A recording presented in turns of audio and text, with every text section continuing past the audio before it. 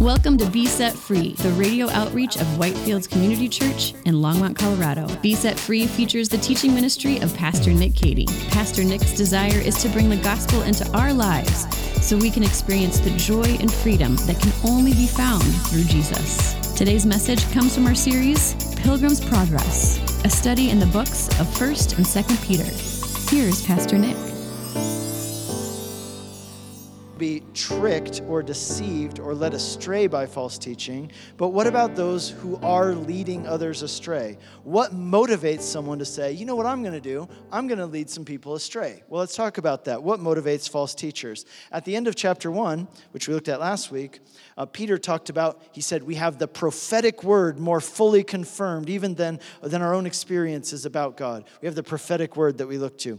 And he talked about how people throughout history have been moved along, carried along by the Holy Spirit, inspired to speak the words of God, and they've done so faithfully. Now, in contrast to that, now he starts chapter 2. He says, okay, in contrast to those people who faithfully, truly are carried along by the Holy Spirit and present the words of God, there are other people. There are people who don't do that. There are false prophets who speak words that are not from God. And what Peter tells us is, just as there were false prophets among the people of God in the past, right, like in the Old Testament, there will also be false teachers among you today. And that's interesting, right? They're going to be among us. If they're among us, and Jesus said they're dressed as us, then how are we supposed to recognize them? Well, Peter's going to give us some guidance here in this chapter. But something you might ask is this: what might motivate someone to teach or promote false doctrines? I mean, it just seems kind of like a strange thing to do, don't you think? Like, what would be the point of telling somebody and intentionally spreading incorrect information? If the sky's blue, why would I go outside and tell you it's green? What would motivate me to do something like that? Well, here in this section, Peter is going to give us a few reasons which motivate people to knowingly promote and teach false doctrines. Okay, but first, let's talk about this. There are two kinds of false teachers. We need to acknowledge that. There are two kinds of false teachers. Number one, there are those who do so from ignorance. Right? So they're sincere, but they're sincerely wrong. And then you have people who do so from bad motives. So ignorance and bad motives, two different reasons why people do it. Now, those who do so from ignorance, they don't necessarily have bad intentions. They might be misinformed themselves, or somebody else led them astray, and they're just continuing on. They might believe wholeheartedly that what they're saying is correct, but that doesn't make it correct, okay? So this would be like, you get these Mormon missionaries or different groups who might knock on your door. 18-year-old kids been raised in some group.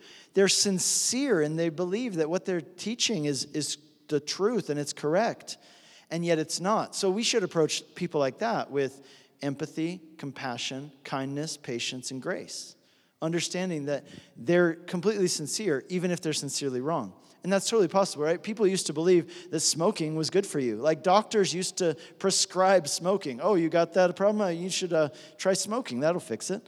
And now we know, nope, that turns out that's not a good idea, right? So they sincerely believed it was. Turns out it wasn't. That happens a lot. So something doesn't just become true just because you really, really believe it's true.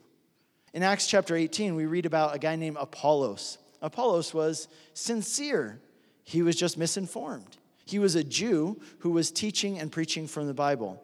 And in fact, he was even preaching about Jesus, which is so interesting. He was preaching about Jesus, but he didn't have the full story of Jesus. He didn't have his facts straight on Jesus. And so as a result, he was preaching and teaching things about Jesus which were not true.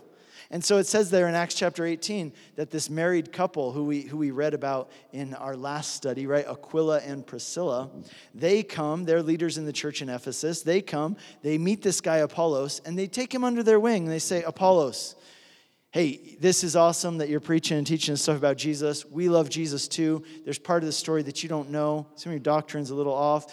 Please, let us explain this to you. Let us walk you through it. And what happens in the end? Apollos is like, got it. Thank you. Corrected. Goes on and starts preaching good doctrine and accurately. And he's an example of someone who's preaching false things, but not out of malice, right, or a desire to mislead, simply because he didn't know better. And when he was taught, he was open and receptive to being taught and corrected, and he received it graciously. So there's a great example right there.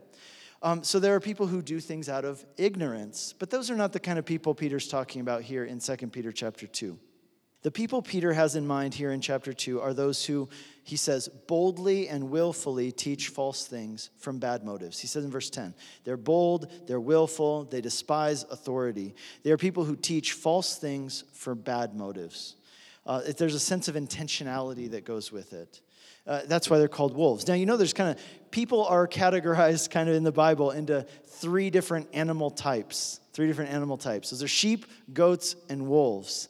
My grandfather used to have a ranch in southern Oregon. I used to go up there when I was a kid. And he had lots of animals, but my favorite was to hang out with the sheep and the goats. And why? Because sheep and goats actually like to hang out together. They graze together. They get along very well. So they'll always kind of be mixed together. If you put sheep and goats within the same fence, they'll just hang out together. And in the New Testament, we see an example, Jesus talking like that. He says that at the end of time, at the great judgment, he will come and he will separate the sheep from the goats. Now, again, I mentioned to you earlier that the sheep speaks of the people of God. And I'll just quickly tell you this. When the Bible says that we are sheep and God is our shepherd, that is a well-intentioned, loving insult of sorts, okay? Think about it like this. Why does God say, you are the sheep and I am the shepherd? Why doesn't he say, you are the horse and I am the horse trainer? The reason is because sheep need a shepherd in a way that a horse doesn't need a horse trainer. A horse without a horse trainer goes wild. A sheep without a shepherd dies. Sheep have no natural defenses. They're not even good at running away. They get lost. They have a horrible sense of direction.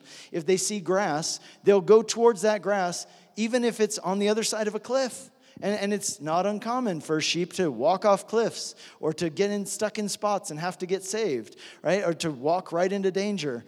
They're just not great at many things. They can't take care of them. You're never going to go out like driving and see just a herd of wild sheep just enjoying nature. It doesn't happen. Why? Because they die. They need a shepherd for food, for protection. They can't live without a shepherd. And so the worst thing a sheep could do is to run away from its shepherd. And yet that is what they constantly do. And God says, yeah, that's kind of like you guys, right? And God said, that's a picture of you. See, we belong to him. We depend on him. And we need him for everything. He leads us. He feeds us. He pursues us when we go astray, which we do. And he brings us home. We are his sheep, and he's the good shepherd. So if we're his sheep, then what do the goats represent? Well, they represent people who are not sheep, but neither are they wolves. See, this is really important. It's not that there are only sheep and wolves. There are sheep and there are goats, right? Goats hang out with sheep. They're not a danger to sheep. They get along. They eat side by side. And yet, they don't know God as their shepherd. And that is really important. And we read about that in Matthew 25. So, goats are not sheep. But here's what's cool. The promise of the gospel is that because of what Jesus did for us, we can become new creations. Paul tells us, 2 Corinthians 5:17. We can become new creations. In other words, goats can become sheep. And guess what? Everybody who's a sheep today used to be a goat.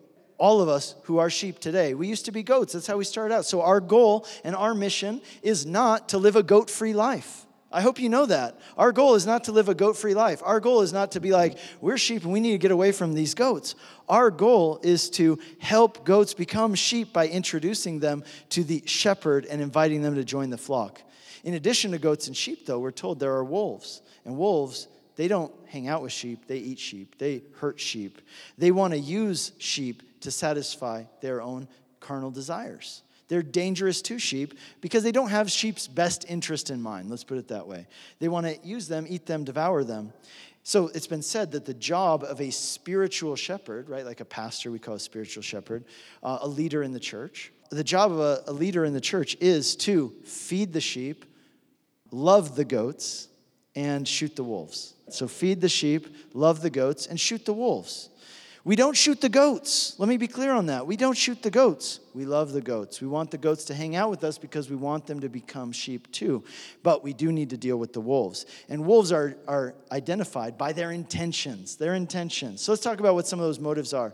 Verse 1, he says, they have secretly brought in destructive heresies. This is an idea of like smuggling in contraband, right? Something foreign, something destructive, something dangerous. Now imagine I come up to you one day and I say, "Psst, hey, come here. I've got some destructive heresies. Do you want to hear them? Would you like to believe them? Would you like to sign on the dotted line for these heresies? Maybe some of you say, yes, where do I sign up? I would love to believe some things which are, first of all, not true, and secondly, are going to destroy my soul. Where do I sign up for that? Why is it that anyone in their right mind would be attracted to things which are, first of all, not true, and secondly, destructive to your soul? Well, Paul tells us in 2 Timothy chapter 4. He says, a time is coming when people will not endure sound doctrine, but will have itching ears that will accumulate for themselves, and they will accumulate teachers, basically, who will tell them what they want to hear, to suit their own passions, and turn away from listening to the truth, and they'll wander off into myths. Paul is telling us that the reason people are attracted to harmful heresies is because these heresies promise shortcuts. They promise shortcuts to getting the things that people want. And the problem is that these false teachings, what they give is they give false hope. Now, probably, if I were to summarize, what are the two most common false teachings that I think plague the church today? I would say they are two things. One is legalism, and the other one is what's called the prosperity gospel. They're actually cousins. They're super closely related. Are you looking for a resource to help you answer some of the most difficult questions about God and the Bible? Then we've got good news for you. Pastor Nick has written a book called The God I Won't Believe In, Facing 9 Common Barriers to Embracing Christianity. In this book, Pastor Nick deals directly with some of the biggest questions people struggle with, such as how a loving God can allow innocent people to suffer, whether God condoned genocide in the Old Testament, or whether the Bible encourages the suppression of women and minorities. Does the Bible really say that some kinds of love are wrong? And is there any actual proof that God exists or that the Bible is trustworthy? Pastor Nick addresses these topics and more in this book, which is a great resource for anyone who wrestles with doubts or has concerns about these topics.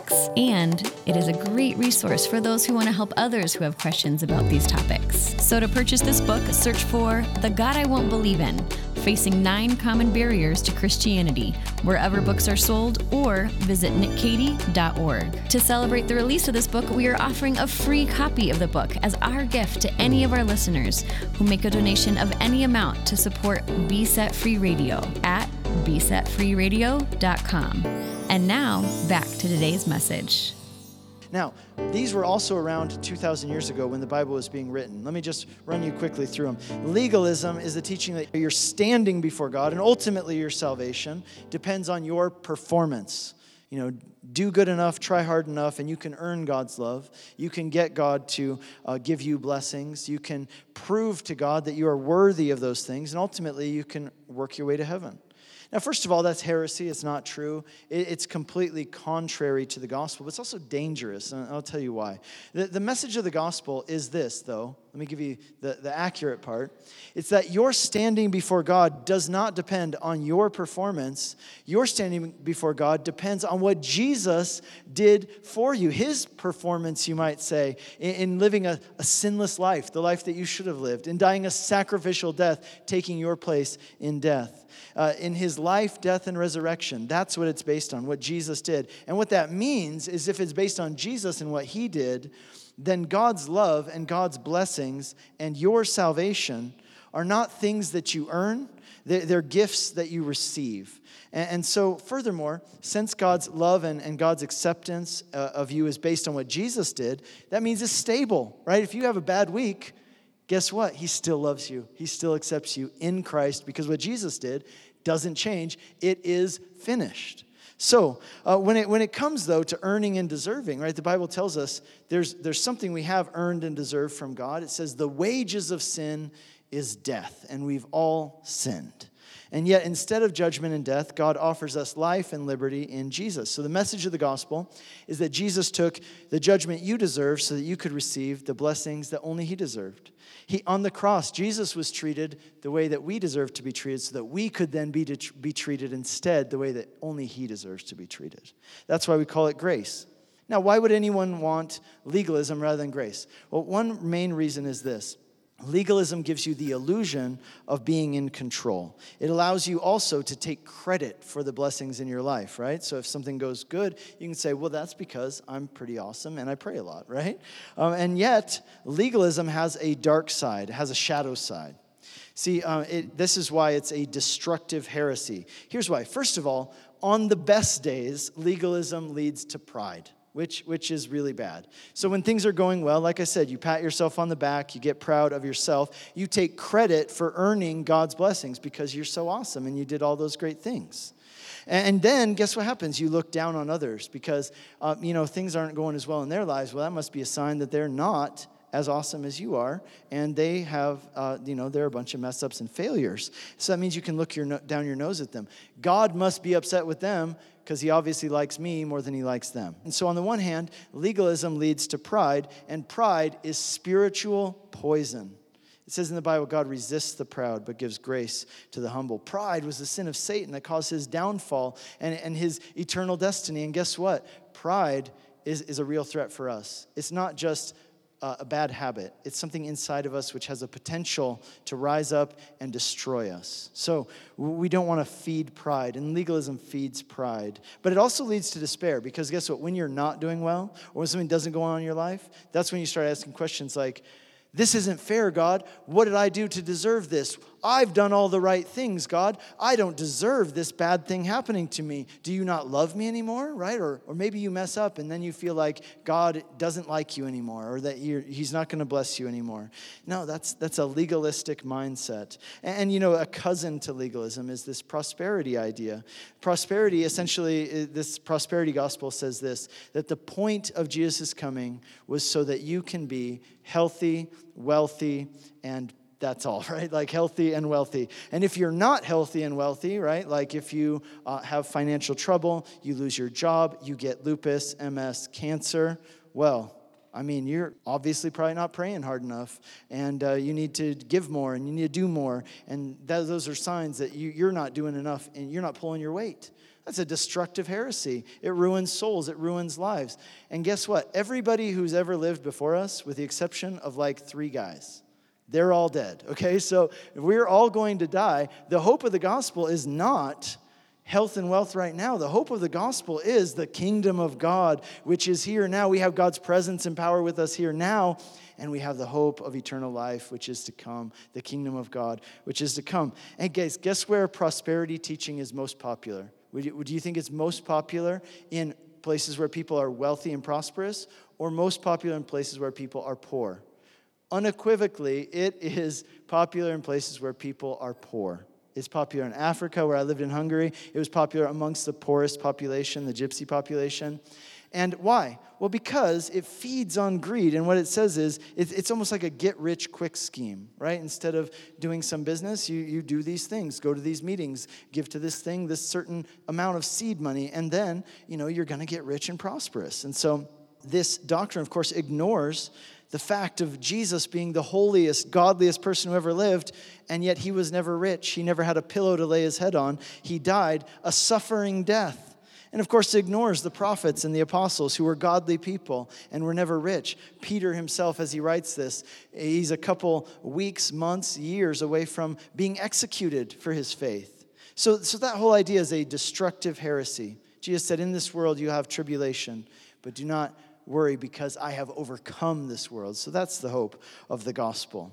Legalism is destructive. Its cousin, prosperity gospel, is destructive. So what motivates these teachers? Well, let's just look through the text and make some notes. First of all, a lack of reverence for God. A lack of reverence for God, verses 1 and 2. Peter says they deny the master who bought them, and they don't care that they lead other people into blasphemy as well. False doctrine is always an attack on God's character. So that's a form of blasphemy. Second, greed. Greed motivates them. It says in verse 3 and then later on, in greed they exploit you with false words. So we read about this in other places in the Bible too, right? People who use their position or religion in order for sordid gain. Certainly, there are plenty of examples that we can point to of people who've used religion in order to get rich off of other people. An example that's mentioned here in our text is Balaam. Now, Balaam's story is found in Numbers 22 through 24. If you're interested, check that out. Numbers 22 through 24. Here's the deal with Balaam. He was a Jewish prophet who accepted a bribe from the enemies of God, and in exchange for money, he agreed to prophesy curse against the people of God. Now, it didn't work out. You'll have to read the story to find out what happened. But the point is that that's an example of a false prophet motivated by greed. But it's not always greed for money. It could be greed for power. The point is, the aim is not to serve and help people, but to use people in order to get things that you want. Finally, there's pride. Pride, it says in verse 10, is a motivator.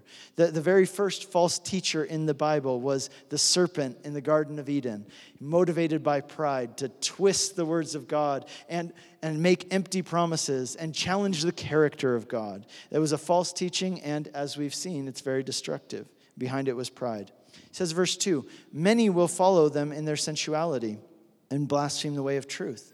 So just because a lot of people are doing something doesn't mean that that's a good thing to do. Jesus said, wide is the gate, broad is the road that leads to destruction, and many enter through it, but small is the gate and narrow the road that leads to life, and only a few find it.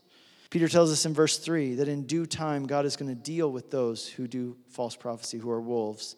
And you might ask, well, why doesn't God deal with them now? Why is God waiting to deal with them in due time? Why wait? Do you want to know the answer? You're going to have to wait till next week, because next week we talk about, our message is called The Patience of God, and it talks about why God waits both in salvation and in judgment. So don't miss that. Next week we're going to answer that question, our final study in this series, The Patience of God. But from verses 4 to 8, then Peter reminds us of some times in history where God has brought judgment. He reminds us of angels, like fallen angels who have rebelled against God and were cast into hell. He reminds us of judgment in the time of Noah and the flood. He reminds us of the time of Sodom and Gomorrah. But in each of these cases, there was a judgment of God, but there was also salvation in the midst of the judgment. There were people who were saved. And here's the point Peter's making. God's judgment is inevitable, but it's not unavoidable. And that's kind of the final big thought I'd like to leave you with today, is this. God's judgment is inevitable, but it's not unavoidable. See, there is coming a day of reckoning and judgment, and that's inevitable. But it's not unavoidable, because if you are in Christ, Jesus has taken the judgment for your sins so that you can be saved. If you're here and you've never put your trust in Jesus, never stepped across that line and put down your yes and said, okay, I'm in. I give you my life, Jesus. You need to know this. God's judgment is inevitable, but it is not unavoidable.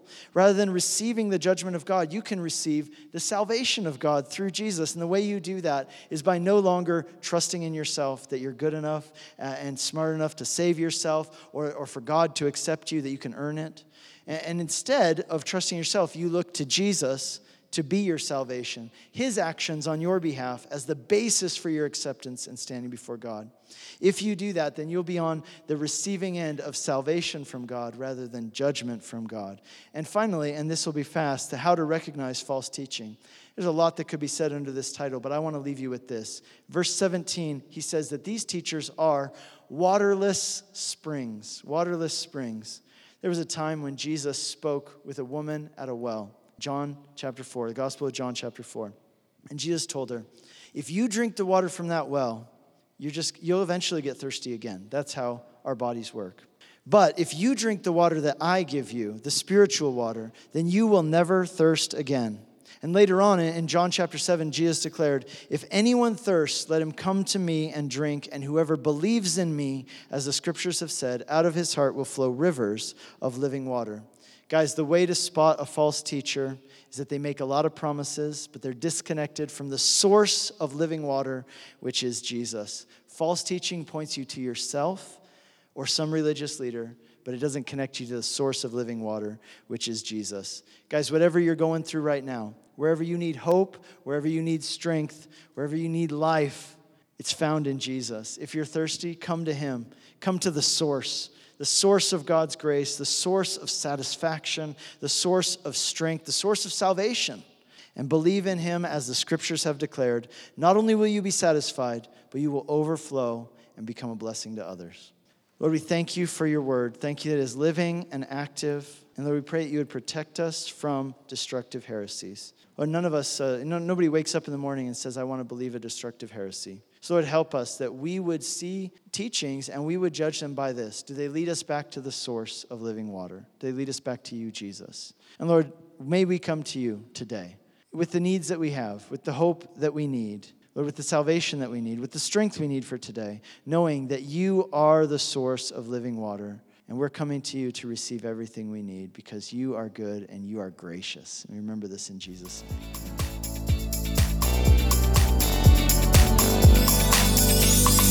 You've been listening to Be Set Free, the radio outreach of Whitefields Community Church in Longmont, Colorado. We have 3 in-person services on Sunday mornings at 8, 9:30, and 11 a.m. And our 9:30 and 11 services are live streamed on our website for those who would like to worship with us online. We are located just east of County Line Road and Highway 119 at 2950 Colorful Avenue in Longmont. For more information or to hear other messages from Pastor Nick, visit us online at whitefieldschurch.com. Be Set Free is a listener-supported program.